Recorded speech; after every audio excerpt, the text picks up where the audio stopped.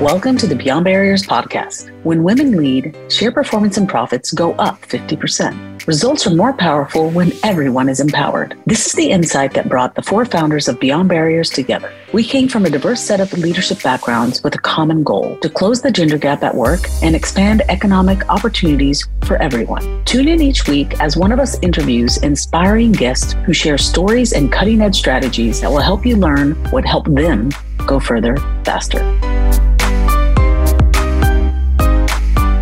Hi, I'm Monica, your host for today's episode. Are you tired of feeling like an imposter, questioning your abilities, and holding unrealistic expectations? Do you have these myths floating in your head like everyone else has it all figured out? Or success means never doubting yourself? Or how about competence requires perfection? In this episode, our guest expert, Dr. Valerie Young, co-founder of the Imposter Syndrome Institute, will debunk these myths and share the truth about building realistic expectations and accepting self-doubt. Dr. Young is widely considered the leading thought leader on imposter syndrome and its impact on individuals' lives.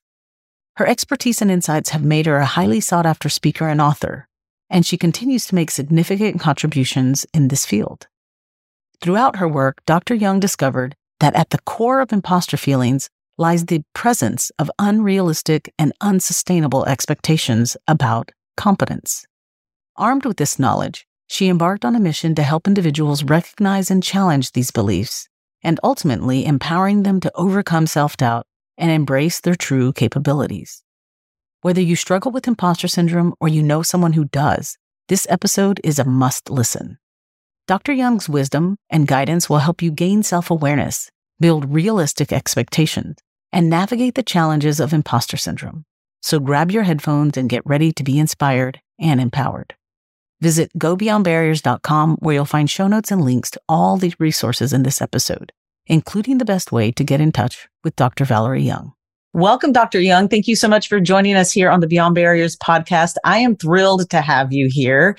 I have been following you for such a long time with, just your research and all of your work around imposter syndrome, and have had the pleasure to get to know you better in going through your Imposter Syndrome Institute and getting certified. And so I thought, what better person to bring on the podcast to talk about your own journey, how you really fell into this space of really learning about imposter syndrome and helping others learn about it so they could get through it or over it or manage it, whatever we want to call that. So I really don't want to waste a lot of time with intros other than helping you start to tell us about your journey. Tell us a little bit about Dr. Valerie Young and your journey to where you are now. Sure. Boy, it's been 40 years, so it's got quite a long journey. So I'll try to give you the short version. Sure. Went to State University, University of Massachusetts in Amherst, and I really kind of fell into the imposter syndrome work. I started out doing work primarily on working with white groups around racism. It was called White on White Racism Awareness Training. As an undergraduate, I stumbled into this workshop by Judith Katz, and was just really swept away and said, I want to be Judith. And I knew nothing about graduate school. I come from a first generation family. This was like a doctorate. What's that? And I fell into this doctoral program. And that's the path I was on. We were doing work on what we would call now kind of oppression awareness, racism, sexism, anti-Semitism, classism, ableism. And I'm sure we added some isms along the way. Right. But it was mostly doctoral students training under a couple of individuals on how to develop educational programming on these topics to raise awareness. That's what I was working on. Somebody walked into a class one day with the paper Pauline Clance and Suzanne Imes had written for a psychology journal called Imposter Phenomenon amongst high-achieving women, and started describing what their findings. All these bright, capable, competent people felt like they were fooling folks and they were going to be found out. And I really was just nodding my head like a bobblehead doll, like, oh my God, that's me. Looked around, all the other graduate students were nodding our head. So short story is we started a little imposter support group to talk about our, intellectual fraudulence. We're fooling our professors. And then about the third week, I started to have this nagging sense, Monica, that even though the other doctoral students were saying they were an imposter, it's like I knew I was the only real imposter. So like the Beyonce of imposters. Changed my whole focus on my research. I just completely changed, and I decided to look at more broadly women's self-limiting attitudes and behaviors. In other words, what might be driving imposter syndrome. Mm-hmm. 15 professional women, a lot of the research was on students, undergraduate students at that time, 15 professional women, over half were women of color, which I can assure you was not typical in the early 1980s, or for that matter, sadly, today. Mm-hmm. So that's what I did my research on. I'm not a psychologist. I'm an educator. So and to me, it's all about applied research. Like, how do we make use of this? So I immediately turned it into what I now realize is the first educational intervention to imposter syndrome, which is a fancy way of saying I created a workshop, workshop, and then went on to deliver that, truly all over the world. I did a brief stint. So I was doing that as an independent, consultant, essentially sitting, dialing for dollars in an office all day. Hey, do you want a workshop on imposter syndrome? Right. Associations. And then I got an opportunity to work in the training and development department of Cigna Corporation in Bloomfield, Connecticut. Corporations were very mysterious places to me at the time. And then I got there and I'm like, oh, it's white guys in suits, especially at the time. So I spent 2 years in corporate training, and then I went for 5 years. I was in one of the lines of business in the strategic marketing department, because I've always been entrepreneurial and marketing oriented. I don't know if this is too much detail, but this is amazing. My mom passed away at 61, completely unexpected, heart attack, leading cause of death in women. You don't hear a lot about it. Yes. And that was like my wake up call, because I was commuting 90 miles a day at that point, round trip. Great job, great people. But, it didn't speak to me on any level other than good money and good people. So I took another job closer to home. And got there and realized I was the head of marketing for the smaller company, realized I had just changed deck chairs on the Titanic. And I was like, okay, I don't need a new job. I don't need a new career. What I really wanted was a new life. So I didn't know what I wanted to be when I grew up, but I knew what I wanted my life to look like. I wanted to work from home. This is before that was common. I wanted to work for myself. So slow transition. You can't just leap from having a job to not having a job. I started a hard copy subscriber newsletter in 1995 called Changing Course. And then it was changingcourse.com. I had 25,000 subscribers. I trained 350 people around the world to be outside the job box career coaches, to brainstorm ways to start businesses. But all along, still doing work on imposter syndrome. And I sold Changing Course about 4 years ago, and just really focused full time on imposter syndrome. That's what my book was on. Yes. So I decided to just really go all in on imposter syndrome, and co-founded Imposter Syndrome Institute with Carolyn Herforth, who had been a dear friend and an amazing businesswoman herself. Yes.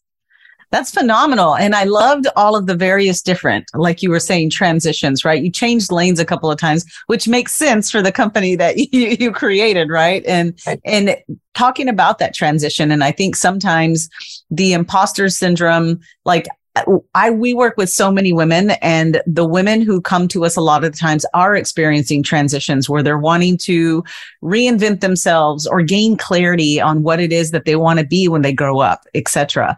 But all along the way, I find that sometimes the imposter syndrome kind of tapers their goals or their dreams down a little bit, because whether they're self-limiting beliefs, any of those things as well. So can you share just either personal experience or what you've learned over the course of your, decades in working with individuals around techniques that, will help individuals overcome these fears and limiting beliefs? And what do you believe is at the root of some of these things?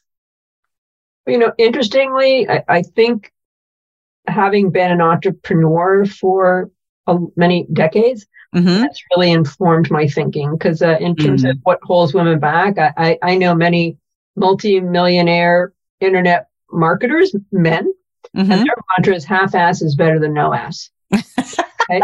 And they don't mean do a bad job. They mean get version 1 out the door, and you can course correct as you go along. Yes. I see a lot of women waiting until everything is perfect, or not thinking big enough, thinking too small, and not kind of scaling their business. In terms of where does it come from, I think there's societal factors.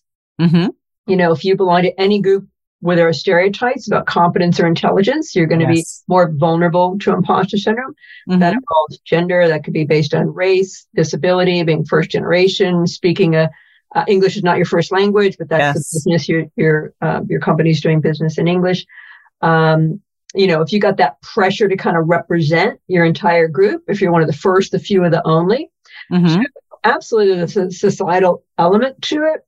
There's situational factors. Students as a population much more vulnerable to imposter syndrome, which makes sense because they're constantly, having their knowledge and intellect tested. Yes. Folks who work alone, but people in certain occupations are also more vulnerable. Sometimes organizational culture can fuel self-doubt. But as you know, what I see as kind of the core common source to anybody with imposter feelings, and this really comes right back to my dissertation, what I found is people who feel like imposters have unrealistic, unsustainable expectations about what it means to be competent. We can kind of hit this sometimes. We all know what it feels like to go, I'm kind of a hot dog. That was pretty good, right? And then we've all had moments where like the fog machine comes down. We can't put together a complete sentence. And if we're not over here, we throw ourselves over here. So for me, at the core is to recognize that people who don't feel like imposters, and I don't mean that narcissistic, proverbial kind of smartest guy in the room, but people who are genuinely humble but don't have imposter feelings are not any more intelligent, capable, competent, talented than the rest of us. Just in the exact same situation where we feel like an imposter, they're thinking different thoughts. Specifically, they have a realistic understanding of what it means to be competent. They have a healthy response to failure, mistake, setback, constructive feedback, which, let's face it, feels like criticism. To us. And they understand that a certain amount of fear and self-doubt go with the achievement journey. So fundamentally, Monica, it's about, for me, the only way to stop feeling like an imposter is stop thinking like an imposter, become what we call a humble realist. That is so insightful. And I think what you mentioned, that the whole humble realist, like they're thinking different thoughts, their mindset is different. And it's kind of like par for the course. They understand that, like, yes, they may have some feelings of imposter, but it's going to end, and they just kind of keep moving forward.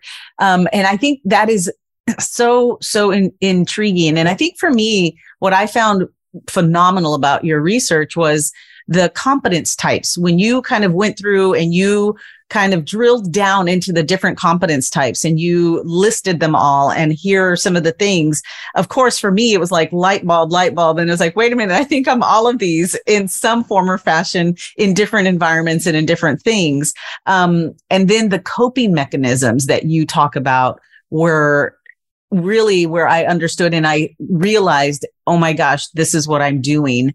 How do I course correct? And that's what really kind of connected dots for me. So can you share a little bit about, because I think when I talk to a lot of women and they talk about, power of courage and the limiting beliefs, I do see a lot of the perfectionists coming out and some of the, the natural geniuses, but then also the expert. I think sometimes it's the expert that I see a lot of women in corporate who kind of will not speak or give perspective because they feel like they need one more certification or they need so much more experience to be able to share their perspective, or they'll get knocked down. So can you just quickly, like crash course or cliff notes, share everybody the competence types, and then maybe some of the, just your observations on women in the workplace and sometimes when they deal with some of these and how they show up?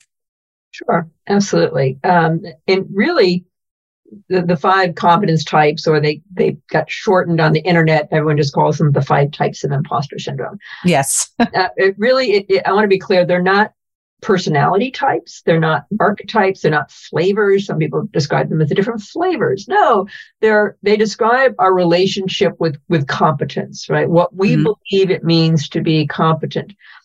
The research on imposter phenomenon, it's heavily researched in the academic world, not surprisingly, finds a strong connection between imposter syndrome and perfectionism. Yes. But in my experience, certainly there are a lot of women who are perfectionists, and that when we do a poll, we do programming, we poll people, that's almost always the highest one. But not everybody resonates, right? So for years, I would do this exercise where I would put people into groups and I would have them come up with the unrealistic, unsustainable imposter workbook. In other words, fill in the blank. If I was really intelligent, capable, competent, I should, or I'd never, or I'd always. And I would collect these flip charts. And I started noticing patterns. And the pattern was, again, even though we all distort, skew what it means to be competent, we don't all do it the same way. So we all know the perfectionist, right? So for that person, they're expecting a flawless performance each and every time. Yes. A minor typo and the whole thing's ruined in their mind. You know, they'll make a presentation, remember they forgot to make some minor point afterwards and like beat themselves up endlessly. It has to be A+, perfect every single time. Then there is the expert. Doesn't mean they are an expert or they think they're an expert, although they may be. Rather, it describes that it's the knowledge version of the perfectionist. So in their mind, it's not so much about the quality of their work. It's not that that's not important, but what is paramount to the quote unquote expert is the quantity of knowledge and information that they know. So to your point, there's always one more book to read, one more class to take, one more degree to get, certification, right? This endless pursuit of the end of knowledge, or I'm not experienced enough to go after this promotion or raise my hand, whatever that might mean to them. You know, now I'm generalizing. So a lot of men who fall into this as well. But generally speaking, what I see is men will apply for a job if they have, you know, half the credentials, and women want to have, you know, more than 100% of the credentials, not realizing so much of it is learning on the job. They're being hired for their capacity to understand something and be a leader, not that they've done it exactly the same way in their previous job. The natural genius, again, doesn't mean they are a genius or think they're a genius. What it speaks to is the person who somehow got it into their head that if I was really intelligent, capable, competent, this wouldn't be this hard. Right. In other words, they are measuring competence as being based on ease and speed.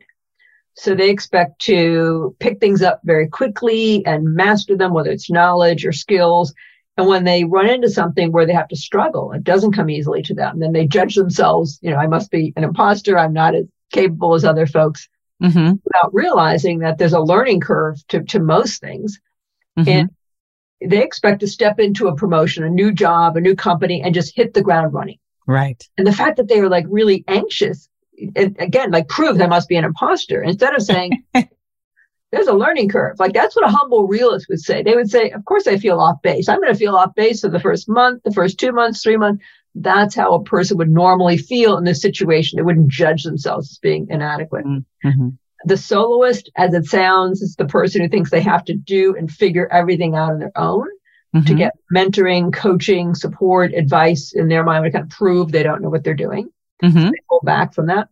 And then the superhuman, sometimes people confuse it with the expert, but I'm sorry, with the perfectionist, but the superhuman is the person who is expecting themselves to excel at an equally high level in very different skill sets.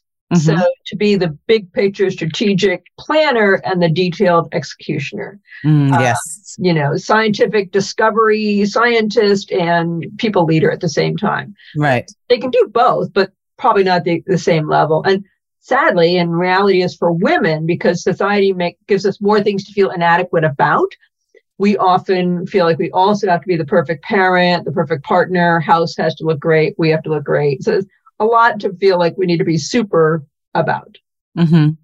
That's so, and, you know, insightful. I would say when you were kind of thinking about and writing about and researching these competence types, you know, what would you say was, you know, did you feel like this was like you were writing a book about yourself or like, tell me a little bit, because this is about you. How do you cope with some of these things, or what are some of the things that you find yourself like, okay, I'm dealing with imposter syndrome right now, and how do I get myself out of it? Yeah, that's a great question. Somebody asked me, I was doing a webinar at a university for graduate students, and somebody said, do you still feel like an imposter? And the honest answer is, I don't. But let me tell you what I mean by that. I still feel, you know, I have moments of self-doubt, you know, and certainly anxiety about some big moment, right? But I don't feel like an imposter, meaning I don't feel like I'm fooling anyone. I'm not externalizing my accomplishments and saying, well, I just was lucky that I've been successful for 40 years, Right. Like I got this big client. So I'm not doing that, so that's not happening. Mm-hmm. The difference is the example I gave them was I did this 6-minute TED talk. And we sent in a 1-minute video to TED headquarters. Like 12 of us got picked from God knows how many videos. Went to TED headquarters, did a 6-minute talk. 6 minutes is tough, right? To have a beginning, a middle, and end. Yes. It was the most stressful thing I'd ever done. I spent hundreds of hours writing it, practicing, timing it, and I wanted to leave there like nailed it, crushed it. And I didn't have that feeling. So I was really down for like 2 days.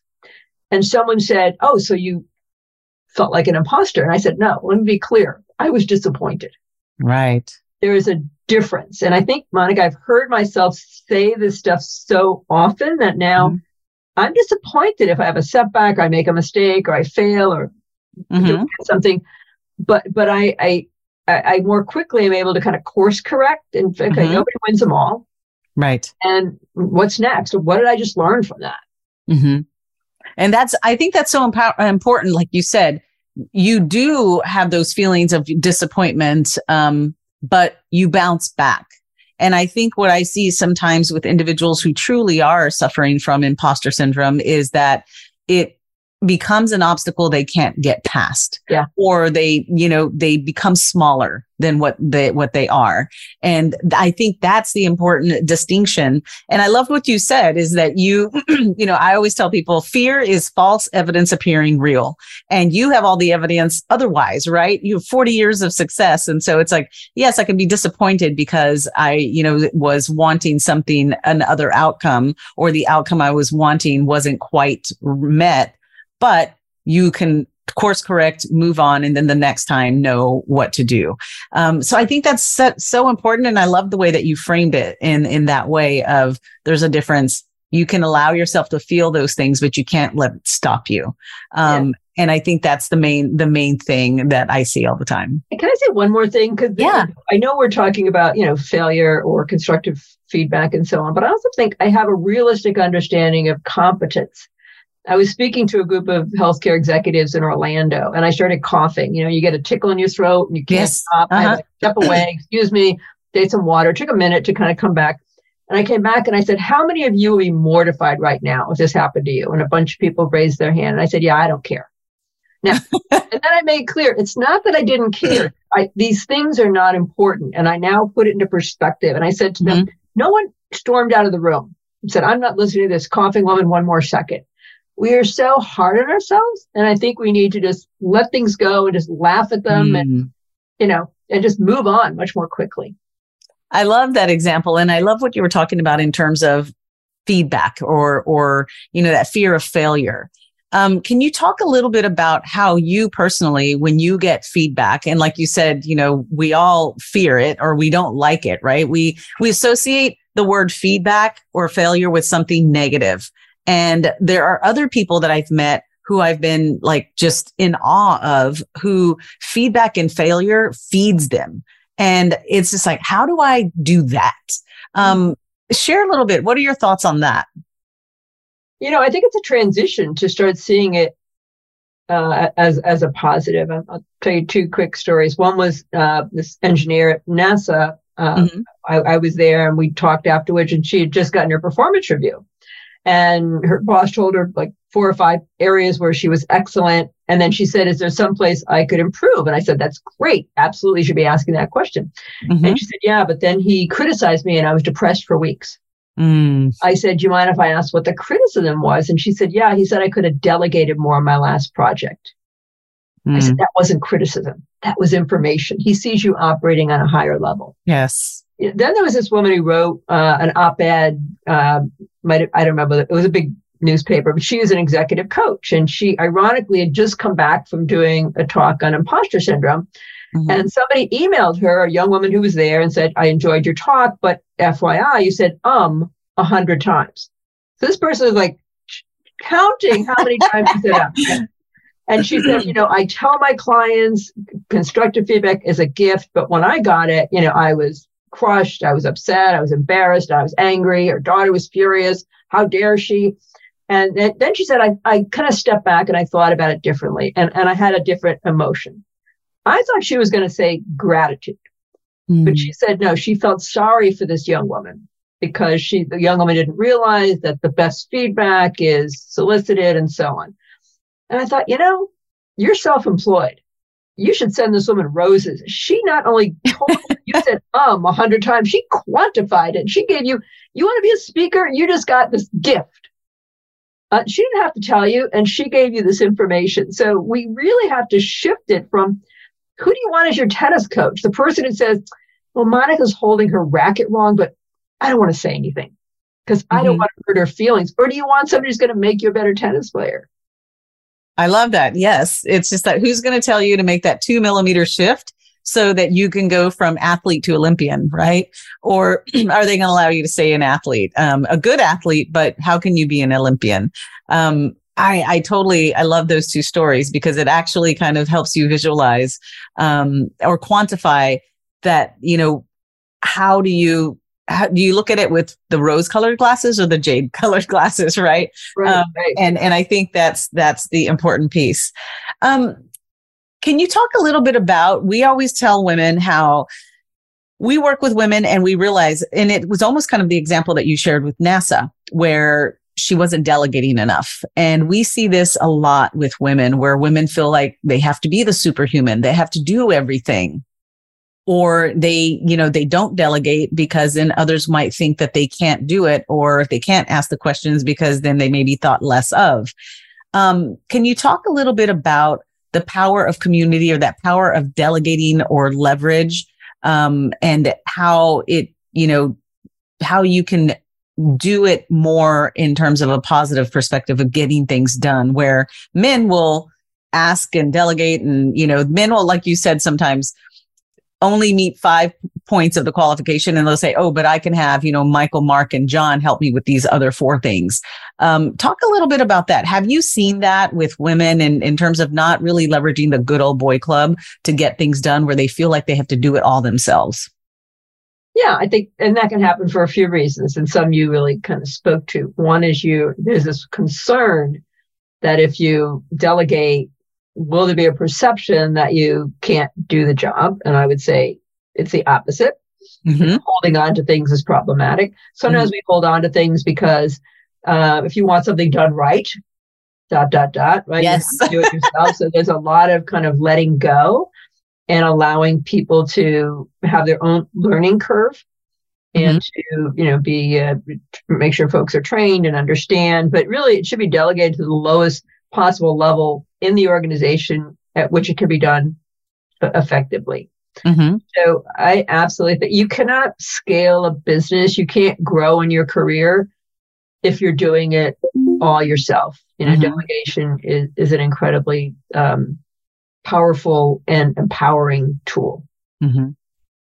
Yes, I love that. And I think the idea of what you were saying of delegating to the lowest possible level where it can get done efficiently, it makes me think of the idea of like, you know what, I need to focus on the $1 million problem. I shouldn't be wasting my time working on the $10 problem. Let me give that to somebody else. Right. And it's the idea of scaling or getting more done more efficiently and more cost effectively too, which I think is really powerful. Can I add one more piece to that? Yeah, definitely. The human element, I think, is somewhat specific to women, which is you and I have chatted other times about Pat Heim and the power dead even rule when I included it in my book. And that Pat Heim did this research finding that women are more comfortable. We're used to historically hierarchies between men and women, the male doctor, the female nurse, the male executive, the female assistant, secretary. But in our relationships with women, we like the power dynamic to be relatively even. And that's why a man can kind of throw a file on his admin's desk and say, I need this done by 2:00. And she'll say, fine, no problem. But if you do that or I do that, they might say, bitch, right? Because you've kind of signaled that you're superior, you're higher, you're quote unquote better. when I was in my corporate job at Cigna, we had this really tough admin, Marge. She did not like the women. I mean, she did not like the women. She loved the men. She would do anything for the men. Mm-hmm. I just instinctively started building a relationship with her. And I'd spend time talking about her kids and her vacation. And I was trying to send the message like I didn't think I was better. We had different positions. I wasn't better. In my very first performance review of my whole life, my boss said, "What happened with Marge? What is up with Marge?" She saw this change in Marge. We developed this relationship. She would do stuff for me. So, unfortunately, we might have to be kind of bicultural and develop some of those relationships. So it's more time, right? It's more work on our part, but it might be just the reality in sometimes working with other women. I love that. Yeah, because I've heard, and I think you've probably heard that, we've seen it, right? Where sometimes women will say, I work better, or I get along better with men, because when I work with other women who are at my level or, one or two levels above, it gets a little too competitive. And what do you think is at play there? Do you think there's like imposter syndrome or something going on there with these women who are a little bit more standoffish, kind of like the lobster in a barrel theory, right? Where when they see one woman climbing up, that they, they'll pull them down, kind of like lobsters, where you don't have to put the cap on the barrel because they'll pull each other back down. I hear a lot about that. I have not ever experienced it. I also think sometimes we put expectations on other women that we don't put on other men. They might just be busy with their job and they got a lot going on, but we're expecting them to mentor and nurture us in expectation we don't have for men. And I know in academia, folks are struggling to get tenure. That very often happens to women, people of color and women, is they have to put all this effort in being on these hiring committees and all these extra things to give back to their group and so on. So I think it's hard for me to kind of generalize that that's what's happening. I like to think there aren't as many women out there pushing other women down. But it's always going to be about building relationships. I guess I'd wonder how many men are there 2 levels up who are connecting on a really, really genuine personal level with several levels down. It's true. Superficially, they might be. That's very, very true. And I love that observation. That's awesome. What if you knew exactly where to focus to go further, faster? Imagine having clarity on your strengths and barriers and the ability to take action and gain unstoppable momentum to deliver results and advance. Take the Beyond Barriers Momentum Metric quiz to get a personalized report on the 5 C's, core categories used to measure and accelerate success. Visit gobeyondbarriers.com/quiz to get your report today. I want to shift gears a little bit and talk, you have been extremely successful in your career, both as, when you were a professional and now as an entrepreneur. Can you really talk a little bit about how you set those goals? Like, did you set out to be the expert, or, what were those plans and what did you do to get there?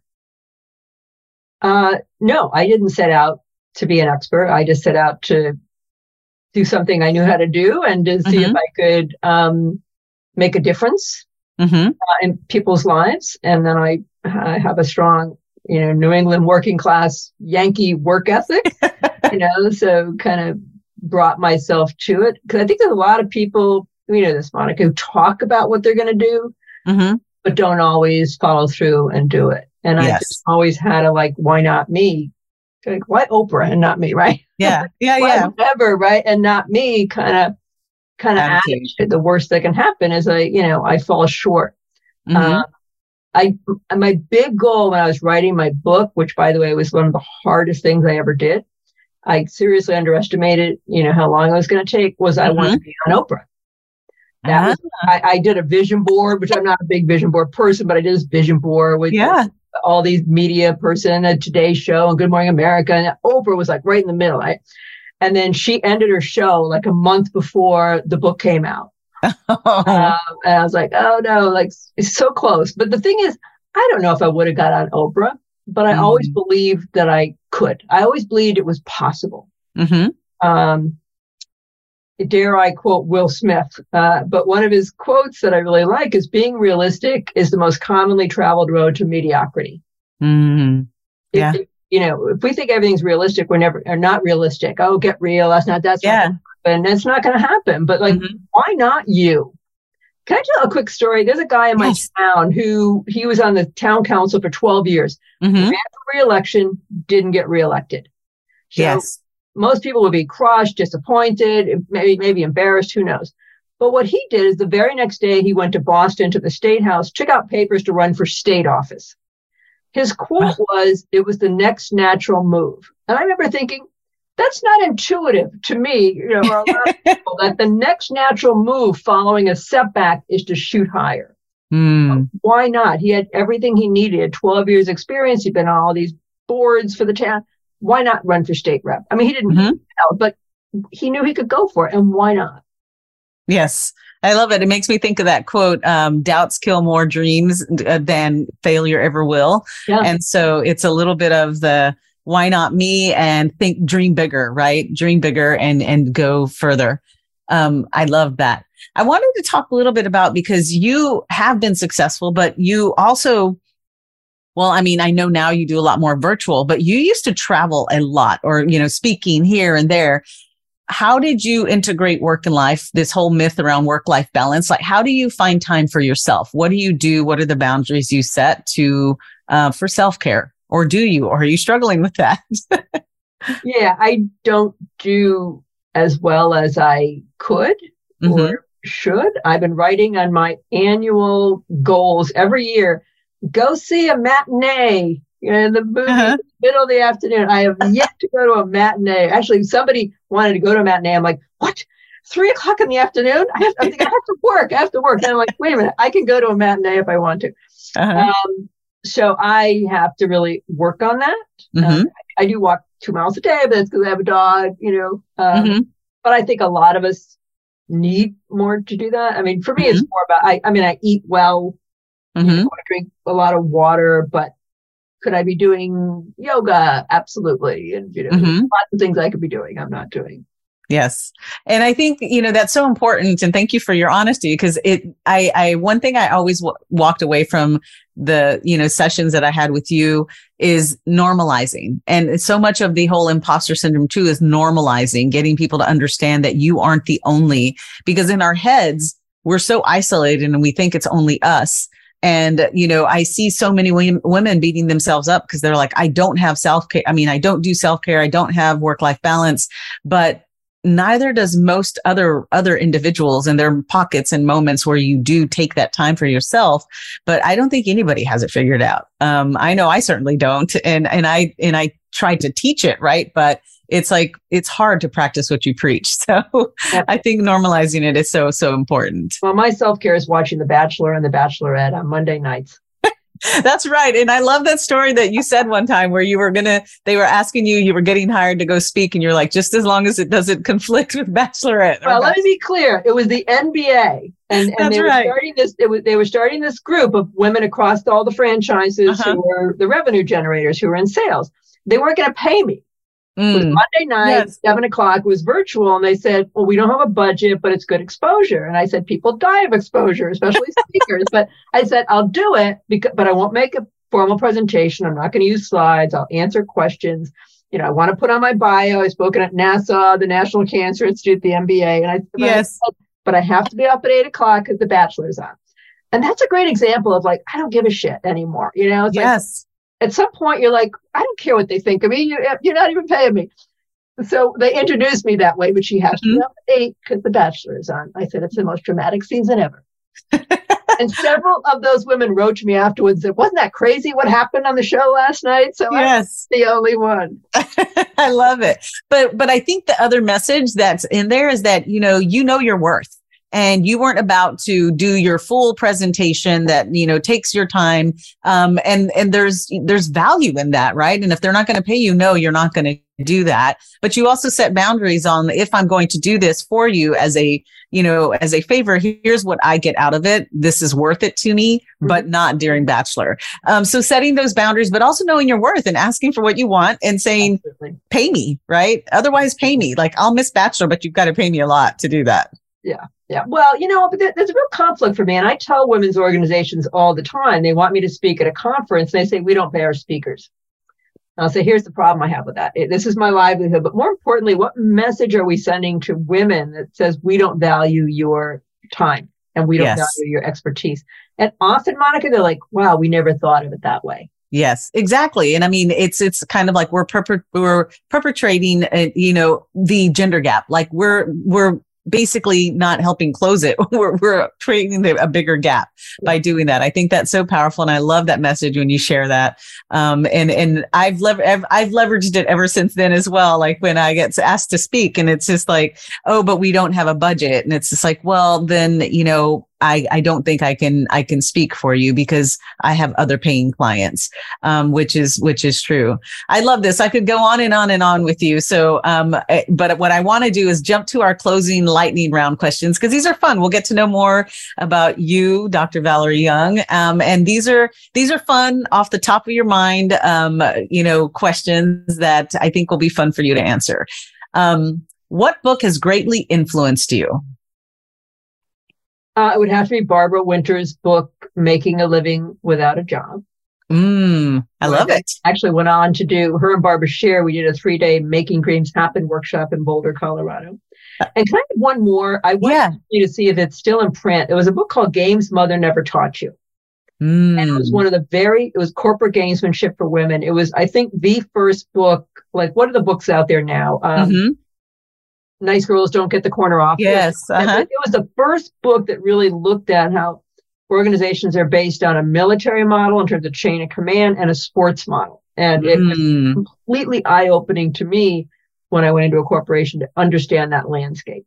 Wow, that's phenomenal. And it's so true. Like some of like you said, the military model and the sportsmanship, because they always talk about teamwork, team things. And you realize how some of these systemic barriers sometimes play out from the root of where it came from and their mentality of thinking military and sports. And where the military comes in is, you start a new job and your boss's boss says, I have open door policy. Any problems, you let me know. I would think they mean it. Oh, okay. I would naively go tell them my problems, right? They don't mean that because I broke the chain of command by going over my boss. Yes, the skip level. I love it. Next lightning round. What is your favorite inspiring quote or saying? Well, actually, I think I shared it with Will Smith. Now it totally flew out of my head. What was it? It completely flew out of my head. But it had to do with mediocrity. Being realistic is the most commonly traveled road to mediocrity. Yes. Don't worry. I couldn't remember it either. I was like racking my brain. I'm like, what is it? But you know what? That's a good example, Monica. Like stuff like that happens when you're speaking. And, one time I said, as Henry Ford said, and then I had no idea what Henry Ford said. I couldn't remember. And I think those are things that we normally would be mortified and we feel like we're an imposter. But instead, we have to just laugh and go, oh, we've all done that and just move on. Yes, I love it. So we'll leave it in. We won't edit it out. People can see, it came to you and they got it. What is one word or moniker that you would use to describe yourself? Oh, God. The first thing that popped into my head was determined. Determined. I totally believe that. Yes. What is one change, a habit, a behavior, an action that you implemented that made your life better? I think it was, I think it was Jon Stewart said his big moment came when he realized this was his life. And I think that was the same for me, of recognizing, wanting to have control of my life and time to the extent possible. I would say that was it. I love that. And this is my favorite, and we'll close out with this, is you have spoken many times out on stage. And so in your head, what is that power song when Dr. Valerie Young walks out on stage, they call your name? What is that power song playing in the background as you walk out on stage? Gosh, I am horrible with names of songs. Can you think of a good one for me? Let's think. I can think of several, but I would say the one that popped into my head was "This Girl Is on Fire." All right, I'll take that. I got this Tracy Chapman song in my head, and I'm like, no, that's not the right song. But I cannot sleep at night singing "I've Got that fast car song." I like that. I'll take that. Yeah. This Girl Is on Fire. There you go. Let's do that. Fantastic. Well, Dr. Young, thank you so much for joining us on this podcast. I know that you have lots of places to be, lots of things to do, but I know that this episode will resonate very well with our audience. And I'm sure, as many times it happens after, a podcast, people will reach out and say, how do we stay in contact? How do we follow Dr. Young? What's the best way for someone to stay in contact and follow you? And what do you have coming up that they could engage in? Well, it couldn't be easier because I've had the domain impostersyndrome.com since 1995. So very easy to find. One of the big things we have coming up is a new program called the Imposter Syndrome Informed Coach. Whether it's somebody who is literally their job is coaching, or they do a lot of mentoring or advising of other folks, not uniquely women, but anybody with imposter syndrome. Or indeed, if you're a manager, but you're doing a lot of coaching. Yes. That's, I think, the big thing coming up that'll be most relevant for folks. Yes. And I can attest to that. I've done a couple of your programs and the certification, and, even every single time I kind of pick up your book again or read something or do something, I learn something new or I retain something new. So I would encourage anybody, for those of you who have read her book or anything, definitely consider one of these institutes, one of her programs through the Institute. They've been so helpful for me as well. Well, again, it's been a pleasure, and we will continue to stay in contact, and more to come. Thank you. Thank you for joining us for this episode of the Beyond Barriers podcast. There are thousands of podcasts out there, and we are so grateful that you've chosen to listen to ours. If you enjoyed the show, please leave us a rating and tell a friend, or share what you've learned on LinkedIn and tag us. We love hearing from our audience. Visit us at gobeyondbarriers.com, where you can subscribe and find show notes, links, and the best way to connect with our guests.